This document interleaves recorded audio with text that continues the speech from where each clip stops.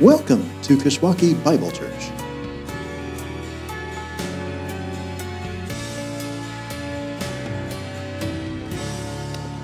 Well, good morning and welcome to Kishwaukee Bible Church. It is good to gather this crackly weekend. This is just fireworks on the stage, so it's all good. Wait, Jordan, was that to me?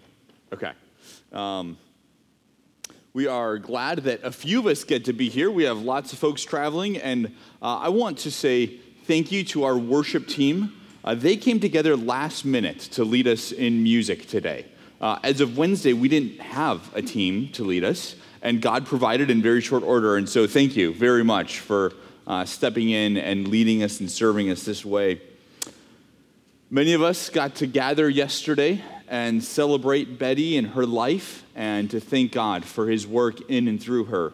And it seems very appropriate to celebrate the Lord's Supper today. Yesterday, we got to celebrate in Betty the life, death, and resurrection of Jesus applied to someone just like us. And to remember how God works through his people for his good and his glory. And now Betty is face to face with her risen Lord. And that's an amazing thought as we remember and as we partake. It works. Jesus wins. And we, his saints, end up with him forever. It's good to be able to partake of the Lord's Supper today as we celebrate and grieve Betty's passing. It's also very obvious that I'm not Pastor Steve and that the Lestons are not in their row. We had a wonderful service last week sending them. They were blessed and encouraged, and in a few weeks they will be moving down to Texas to really dive into ministry through to every tribe there. And next week, Pastor Dave DeHaan and his family will be here. Dave's our interim pastor who will be starting a new series for us from 1 Corinthians. So 1 Corinthians is the next book we will be going through together, and that will start next week. And today I have the privilege of being here. And as I thought and prayed and talked with our elders and leaders about what's the right sermon, what's the bridge sermon between Pastor Steve and Pastor Dave? And as we talked and prayed and we settled on the command that remains for us. The Great Commission is Jesus' command to make disciples, and that command stands regardless of who's in this pulpit. And so that's what we're going to focus on today, because that is what we are about no matter who is here preaching. As we go through the Great Commission today, often we think of it as a missions sermon, because it does say, after all, make disciples of all nations, right? And so often traveling missionaries will preach the Great Commission as a mission sermon. And it is very much that. Jesus fully intends to make disciples of all nations. But as we walk through the Great Commission today, I hope that we can tweak our thinking a little bit about it. Because the universal part of this command that we're going to walk through today is make disciples. That is the part that applies to every single one of us. The personal part, the particular part, is where you're going to do that. And Jesus fully intends for some to go, because there are people far away that don't have access to the name of Jesus, that don't know who he is, that need to meet him so that they can follow him. And so God intentionally scatters some of his people to the ends of the earth to make disciples. And that is good, and we celebrate that, and we honor that, and we support them, and we pray for them, and we're glad that God does that. And at the same time, God calls some of us to stay, because this is one of the nations that he intends to bless through King Jesus. Jesus intends to make disciples right here where he chose to put us. So we want to honor and celebrate Ambria and Ron and Jen and the Lestons and Tim and others as they go. And the reality is that there are some of us sitting here today that probably will also be going at some point. But there's many of us who will never leave. And that doesn't change our call to be faithful with the Great Commission. And so as we walk through this passage today, let's affirm and celebrate that God scatters people to fulfill the Great Commission. And let's affirm and celebrate that God keeps people to fulfill the Great Commission, because he intends to make disciples of all nations, including this one. So we love and we encourage and we support our missionaries as they go, and we want to love our neighbors well and help them meet Jesus and help them follow Jesus. So as we walk through this, don't just kind of file it away as a missions sermon that you can tune out of if you don't think you're a missionary. This is for all of us. And KBC, particularly for us as a church, remember that faithfulness to the Great Commission does not depend on who stands in this pulpit. Faithfulness to the Great Commission is about making disciples, and we will be held responsible for that regardless of who's in this pulpit. So we have individual responsibility to make disciples near and far, and we have a corporate responsibility to make disciples near and far. And we love our pastors, we love our pastor teacher, but being faithful does not depend on who is in this pulpit. My goal in walking us through this passage is to push and to affirm the process of making disciples as something that every single one of us is supposed to be devoted to. I really want you to be talking about making disciples at the lunch table today. And I want you to be thinking about making disciples and introducing people to Jesus when you drive to work on Tuesday, and when you sit with friends tomorrow, and when you take your child to the play date and interact with the other moms. Those are the places that Jesus is intentionally sending us to. And so as the outcome of this sermon, I really want to push and anchor our thinking in those settings to say, here is where Jesus intends for me to participate in making disciples. That's my goal. Let's pray, then we'll read the text and dive into it. Heavenly Father, thank you for gathering us today. Thank you so much that we get to remember a crucified king who, before time began, knew this was going to happen, and as Jeff reminded us, who moved very intentionally to the sacrifice that he would make. So we remember that king crucified. And we remember a king risen and victorious, ruling over all of creation, where his redeemed saints are worshiping. And among them is our dear Betty. And we are grateful that you have won, King Jesus. We are grateful that you gathered trophies of your grace. And we long to be faithful as we make our way home to you. In your name we pray. Amen. Our first point is the volume, and this, by the way, has nothing to do with hair volume. If this was the 80s, that would be a valid question. You know, big hair was in. I never had big hair. I certainly don't now, and so this point has nothing to do with that. But let's start with the opening sentence of the Great Commission. And the first verse of it is often taken as a guarantee of success or a point of encouragement. And it is that. But I would say there's also more to it than that. Look at verse 18. And Jesus came and said to them, all authority in heaven and on earth has been given to me. There isn't much that needs to be said by way of restatement about that verse. The English is plain, the grammar is simple. We understand it. All authority that exists everywhere has been given to Jesus. Very conveniently, the moment that Jesus is referring to is recorded for us in the Bible.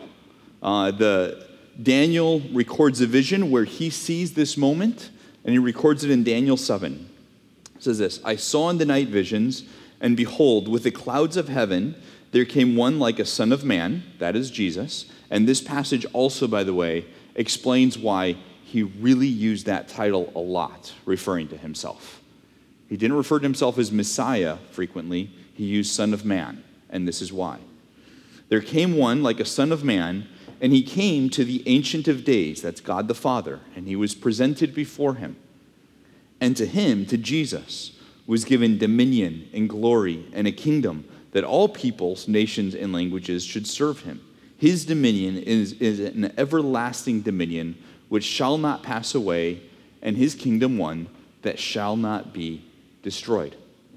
There is an eternal moment that took place when God the Son was brought before God the Father, and the Father said, all power, all authority is yours. You receive an eternal kingdom that encompasses everything I have ever made.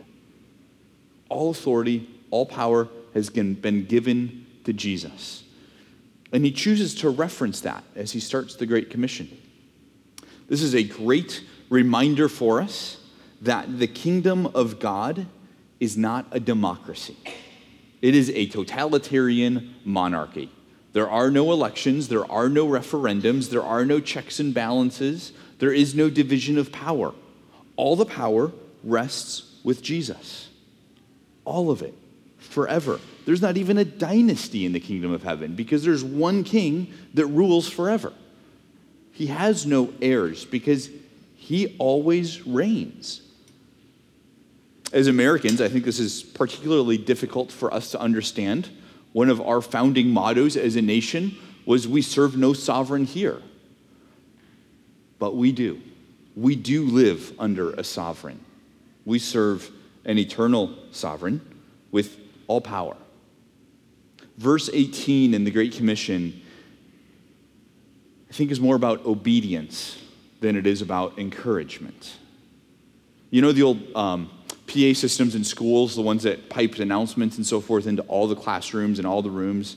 I don't know if they're still used or not. It's been a while since I was in an institution where such a device was used.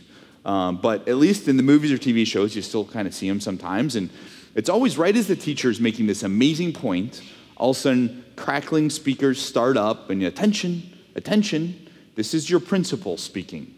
And then he has some announcement to make. Well, in this verse, Jesus is turning on the mic to the PA system, and he is cranking the volume up all the way. And he says, attention, attention, this is your king speaking.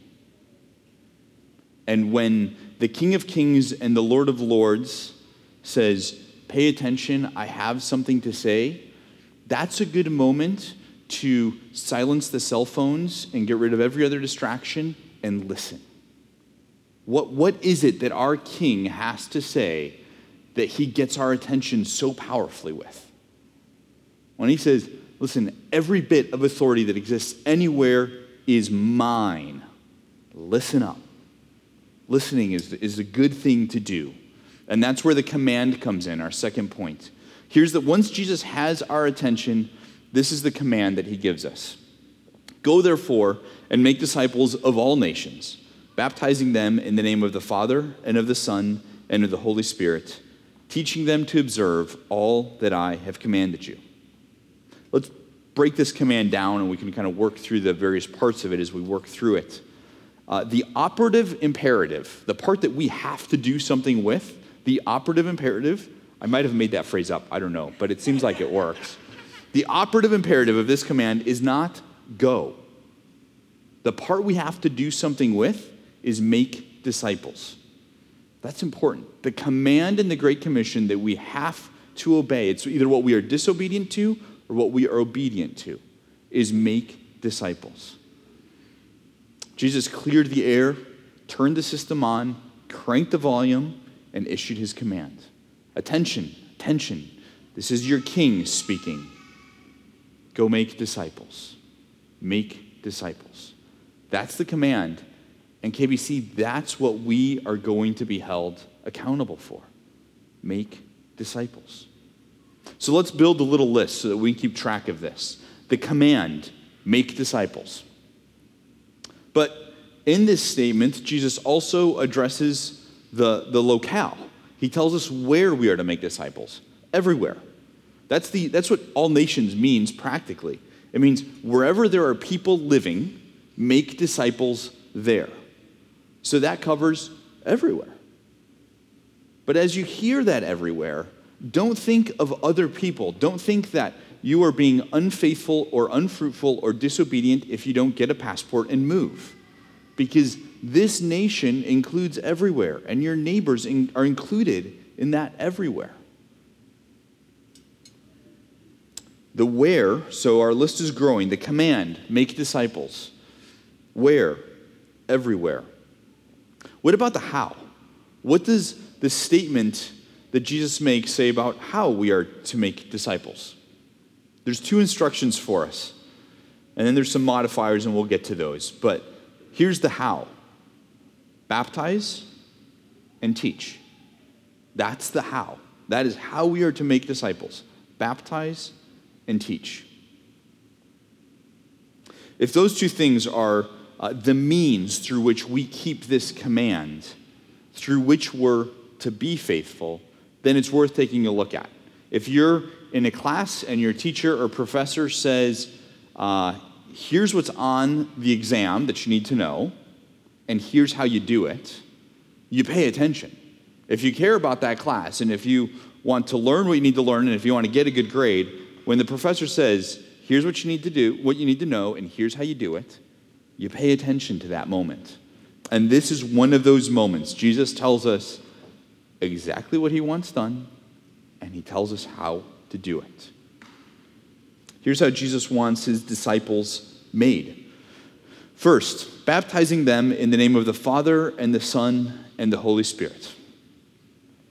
Has anybody else wondered why baptizing them takes such a priority in the Great Commission? I have long wondered that. That was growing up. My parents are missionaries. I heard the Great Commission a lot. I'm really glad for it. But it was a missions passage. I heard it a lot. And I always wondered, why is baptizing so important? And why the Trinity there? I didn't really get it. But it's important because baptism is the threshold. That is the you're in or you're out kind of moment. It's a point of decision, and Jesus makes it really, really important right here. Now, when I say that it's a point of decision, that it's the threshold, it's the in or out moment, I'm not saying that baptism is a requirement for salvation. Jesus already covered all the requirements. We celebrated that today. The requirements are met. Baptism is not a requirement, and yet we have this reality that it's really important to Jesus. And baptism is very important because it sets the tone for our relationship with Jesus. How you begin a relationship really impacts everything that follows in that relationship. And baptism is the first step in the relationship with Jesus. There's two ways that baptism sets the tone for our relationship with Jesus. First, baptism is an act of obedience. It's the first thing that a follower of Jesus does to obey him. It's the first way that we obey Jesus. This is why it's important to be baptized. If you are a follower of Jesus and you have not been baptized, get baptized. He commanded it. Be obedient. Get baptized. When Jesus says get baptized and we begin our relationship with him begins with a tone of obedience. Jesus is primarily king. Before he is anything else, he is king. As his subjects, our first response is to obey. So the king says, get baptized, we obey. And now, all of a sudden, the relationship between Jesus and his followers is established as one who gives commands and one who obeys commands. We are to obey. Baptism sets the stage for that. The second way that baptism sets the tone for the relationship with Jesus is that baptism is an act of identification. This is why followers of Jesus are baptized in the name of the Father and the Son and the Holy Spirit. I'm going to illustrate it from another religion in another culture because we don't have something like this outside of this command. Our culture doesn't have something like this. But most religions, big and small, in fact, around the world, have baptism in one form or another as part of their rituals, whether it is a cleansing, a bathing, a dipping in water. Somehow, baptism is a part of almost all religions. In Hinduism's home regions, so think India and Nepal and that part of the world, most of the temples, especially the main temples, are either by a river or have a pool of water associated with them, either inside the temple or right outside the temple. especially when that temple is the main one to the god. They have like 300 million something gods, and so there's a lot of temples. But when it's the main temple to a god, there's always water there. And the reason is because the worshipers gather and they bathe in that river or in that pool. And in the process, they're saying, this is my God. Of the 300 million gods that I could choose as a Hindu, this one whose river I am in right now is my God. This is why a lot of Christian churches in India have baptistries outside, out front, so that as people get baptized, the culture around them, their town, recognizes, oh, so-and-so just identified with that Jesus. Baptism is an identification, and it meant that to the people that when Jesus was giving this command, they understood that. We tend to not as much, but baptism is identification. Now, we don't believe that anything mystical happens in the baptismal waters. We use Sycamore City water in a horse trough in a gym. The only thing special about that might be the odor. There is nothing mystical that happens when we have baptisms here. There's nothing about the water, but it is identification with the Trinity. This is why it's a Trinitarian baptism. I baptize you in the name of the Father and the Son and the Holy Spirit. And when that new follower of Jesus goes under the water with the Trinity like that, they're saying, I identify with God the Father, who before time existed, devised a plan that involved creation and redemption and uniting all things in Christ. And I identify with God the Son, who created time and space and earth and me, and then redeemed me and is making me his own forever. And I identify with God the Spirit, who convicts me of my sin, who wrote the Bible and who helps me understand it, who lives inside me as a promise that what God began before he flipped the sun on, he is going to complete in making me part of all that he is uniting in Christ. When we say that baptism is an identification, it means that we are entering into all that God is doing and all of who God is, and we are rejecting everything else. It's very important to remember, when you choose one thing, you reject everything else. When I chose Sarah as my wife, I rejected every other woman gladly. She's amazing. When we are baptized into the name of the Father and the Son and the Holy Spirit, we are intentionally rejecting everything else we could live for. Now, for us, it's easy to reject the 300 something million gods of Hinduism. That one's easy for us. But we are also rejecting Americanism as a god, not as being citizens of this nation, but as something to worship. We are rejecting materialism, consumerism, individualism. Those are harder for us to fully reject. But in the process of getting baptized and identifying solely with the Father, the Son, and the Holy Spirit, we are rejecting everything else. Nothing else is to have sway or control over a follower of Jesus. So baptism sets the tone by making our relationship with Jesus primarily one of obedience. He is king and we obey. And second, it sets the tone by identifying us with him as we intentionally reject everything else. By the way, baptism is the first step in the relationship. So I did not understand all this when I got baptized. But I knew that I belonged to Jesus and he told me to get baptized, so I obeyed. The rest God filled in over the years since then. And that's okay. That's fair. You don't have to go to seminary before you get baptized. Baptism is the first part of how we make disciples. So our little list is growing. We have the command to make disciples. Where? Everywhere. How? Baptize. Why? To obey and to identify. How about the teach part of how we're to make disciples? How do we do that?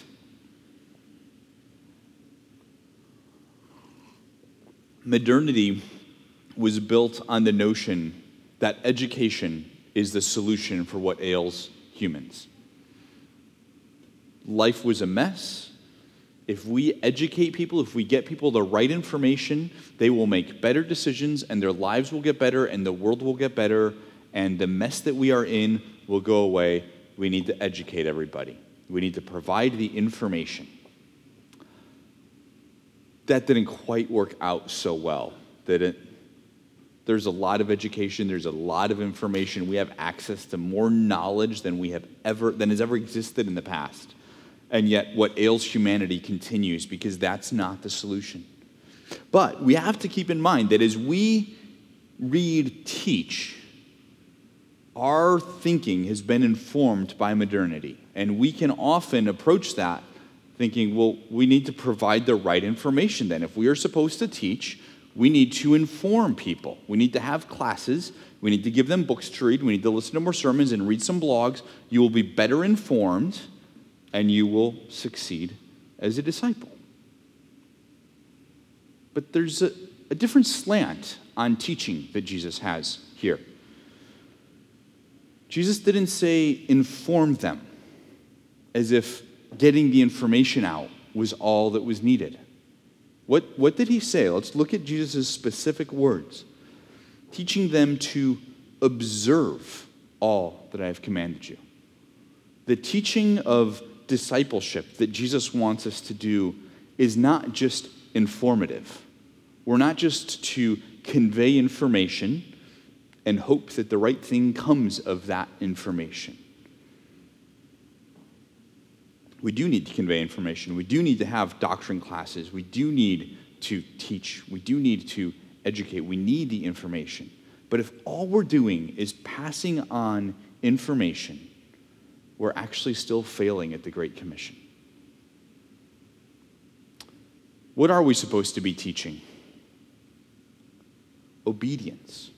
We're supposed to be teaching obedience. When it comes to being a disciple of Jesus, information isn't the goal. Knowledge without obedience is failing when it comes to being a disciple of Jesus. Obedience is the goal. Now, as I say this, I am not making a works righteousness religion. I am not saying that you have to do more work to stay right with God. But I'm going to point us to a tension that Jesus leaves us with, and I'm going to let that tension hang because he chose to do that, so I think it's safe. Listen to Jesus' words in John. By this my Father is glorified, that you bear much fruit and so prove to be my disciples. As the Father has loved me, so I have loved you. Abide in my love. If you keep my commandments, you will abide in my love, just as I have kept my Father's commandments and abide in his love. The Apostle Paul, both at the beginning and the end of the book of Romans, says that the point of his apostleship, the point of his work, is the obedience of faith among the nations. The Apostle Paul's goal wasn't just faith. It wasn't just knowledge. It was the obedience of faith. The Apostle John in 1 John said, you may be sure that everyone who practices righteousness has been born of him. The requirement for practical outworking of our faith in God is throughout the Bible. On the one hand, Jesus has done all of the work needed to reconcile us to himself, to make us his children, to bring us into his kingdom. We remember and we celebrate that today. On the other hand, throughout the Bible is this very clear sense that if you really belong to God, it will be evident. And so the command isn't just to inform, it's to teach obedience. Being a follower of King Jesus is terribly practical business. If we follow Jesus, it is going to be evident in the small moments of life everywhere we turn. And if it's not, if we are not obeying, if we are not growing in obedience to King Jesus, then we need to do some introspection and spend some time with God, because perhaps our salvation isn't as complete and sure as we think. Jesus intends for his lordship over us, his salvation of us, to have very practical implications in our life. The command, our list is growing. We have now the command, make disciples. Where? Everywhere. How do we do that? We baptize for obedience and for identification, and we teach to obedience, because Jesus intends following him to be tangible and visible and practical. At the beginning of this passage, Jesus turns on the PA, kind of crackles, he cranks up the volume, says, attention, attention everyone, this is your king speaking. I have a command for you. Make loyal, obedient followers of me everywhere. Make loyal, obedient followers of me everywhere. Okay, so in the command, Jesus gave us the kind of the practical how. We have to baptize and teach, and he unfolded those two for us a bit. But there's an emotional, when you really hear that command, when you hear the fullness of what Jesus intends us to do at the full volume with which he proclaims it from verse 18, there's kind of an emotional, how do I do that comes up. How in the world can average people like you and I, with our unanswered questions and some nagging doubts and maybe messy lives and our lack of understanding, how in the world can we be faithful to this? How can we make loyal, obedient followers of Jesus? And he has the most amazing answer for us. This is where the confidence comes in, our last point. It's the last part of verse 20. And behold, I am with you always to the end of the age.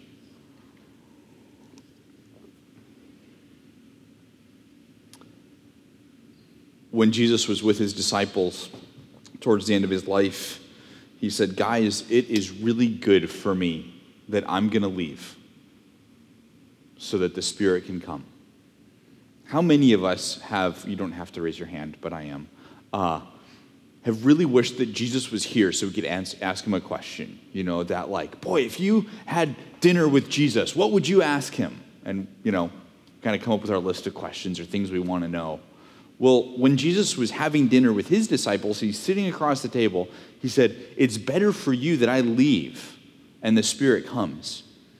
Because while Jesus was physically here, he was sitting on the other side of the table.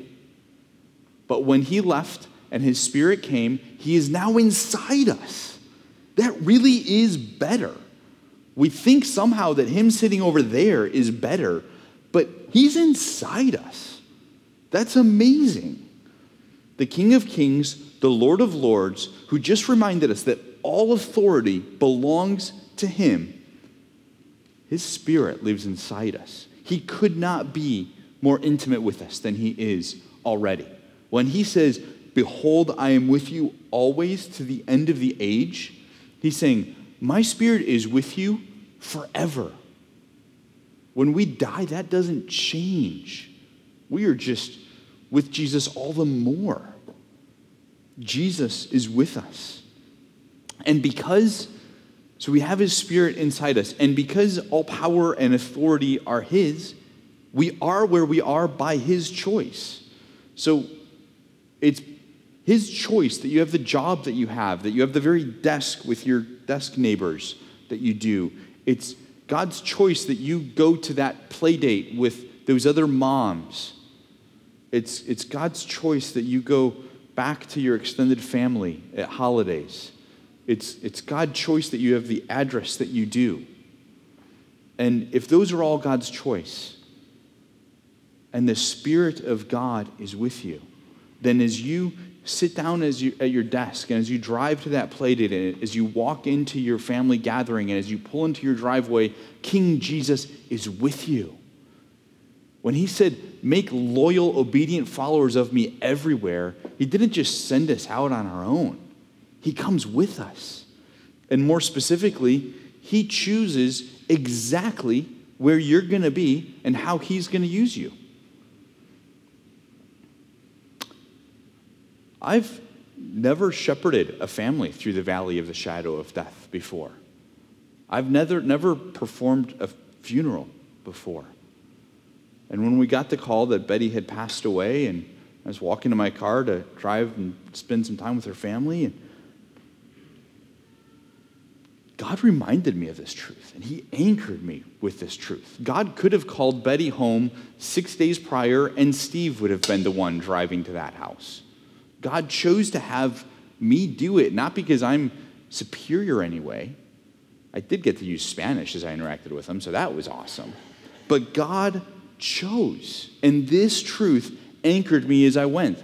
I'm driving there very, very aware of the fact that I am insufficient, that I don't have what it takes at that moment. But this passage tells me that even though I don't have what it takes, I've got the Spirit, and the Spirit's got this. He has what it takes because all authority is his. And that anchored me throughout my interactions with them. We don't have it. We don't got this moment that God chooses for us to be in, but we've got him, and he's got it because all authority is his. That's the point. Through the Great Commission, our King demands obedience. And as we obey, we find that obeying the Great Commission, obeying our King, demands faith.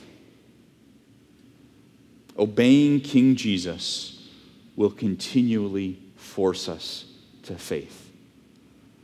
King Jesus never leaves us comfortable, but he never leaves our side. Following King Jesus will continually push us to faith, and he is always there with us. Let's wrap this up. Whether we go far away, whether we stay right here, we affirm both. We affirm those that go, we affirm those that stay. And for both, the command is make disciples. Faithfulness does not demand another time zone or another zip code. Faithfulness demands making disciples. KBC, regardless of who is in this pulpit, the command to make disciples stands. That is what we are responsible for. Steve's departure doesn't change that. Awaiting our next long-term pastor teacher doesn't put that command on hold. Whether we go or whether we stay, the command is make disciples. Helping people meet and follow Jesus is not a solo process. It is not a boomerang that you can play alone. You need to do it with other people. We need each other. And in the coming months, we're going to take some very intentional steps together to grow as disciple makers. There's a lot more for us to unpack about what it means to be and to make disciples, and about how we can be established and equipped in the process. And we're going to make sure that we get to do that together as a church body. I have a request for you, a homework assignment. I really want to know what obstacles trip you up in the process of following Jesus and of helping others follow him. I want to know, what is hard? Where do you need help being and making a disciple? So catch me after church, email, call, text, stop by the office. Let's talk about it. I'm not going to have quick and easy answers. I don't need to, because God made us a body. And together, God intends for us to make disciples. And what I lack in an ability to make disciples and to help people meet and follow Jesus, he makes up for with you. And what you lack, he makes up for with us. I saw this so clearly yesterday.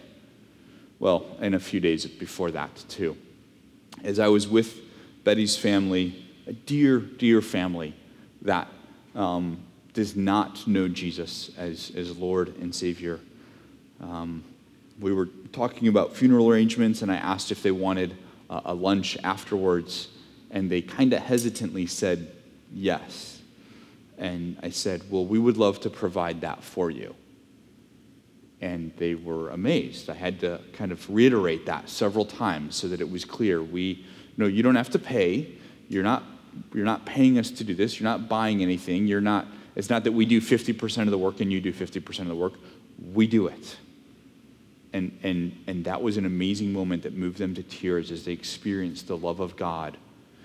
And then yesterday, as I was saying goodbye to the family, I was asked, what do we need to do to clean up? What's left for us to do around here? And I said, nothing. I said, we've got this. And you have no responsibility for this facility or this meal whatsoever. And they were again amazed at God's love. I firmly believe that the provision of that meal was the most tangible way they have experienced God's love yet. Not because Betty didn't love them well. Betty loved them really well. But that was mom and wife. And so they expected that. But we're strangers to them. And we showered them with love. I had the privilege of telling them of God's love when I was with them and through the service. You got to show them God's love. I couldn't have done what you did. I was in the kitchen beforehand and during, watching everybody run around and get everything done. And I stood there and I said it out loud multiple times. Sue heard it. I said, I could never do this. There's no way. If it had been up to me, I would have called Little Caesars and provided substandard pizza and rolls of paper towels. I could not have done what you did. And it was such an amazing picture of the body of Christ coming together to together show and tell of God's love. We need each other. God chose to put us together to make disciples of where he chooses to send us tomorrow and the day after. We have to work together.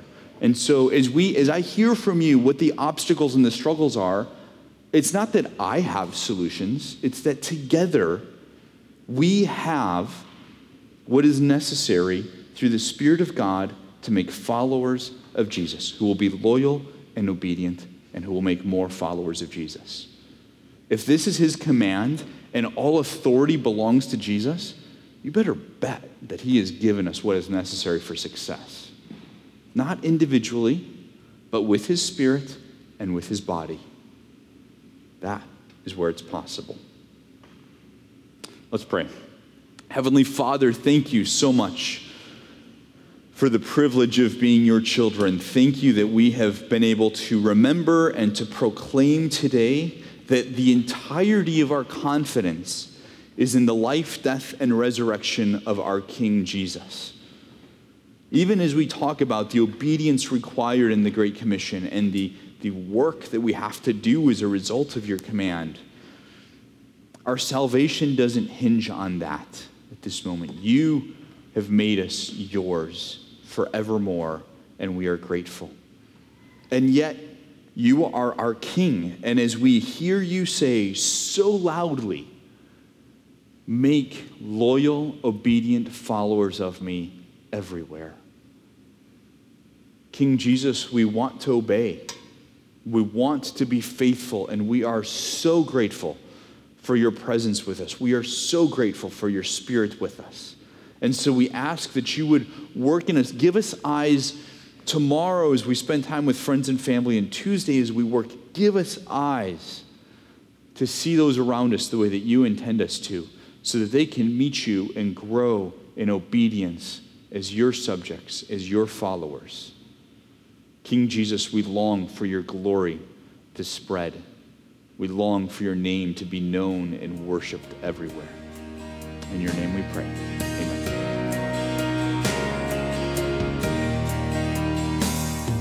Thank you for joining us at Kishwaukee Bible Church. For more information about our church, please visit our church's website at kishbible.org. That's KISH Bible.org.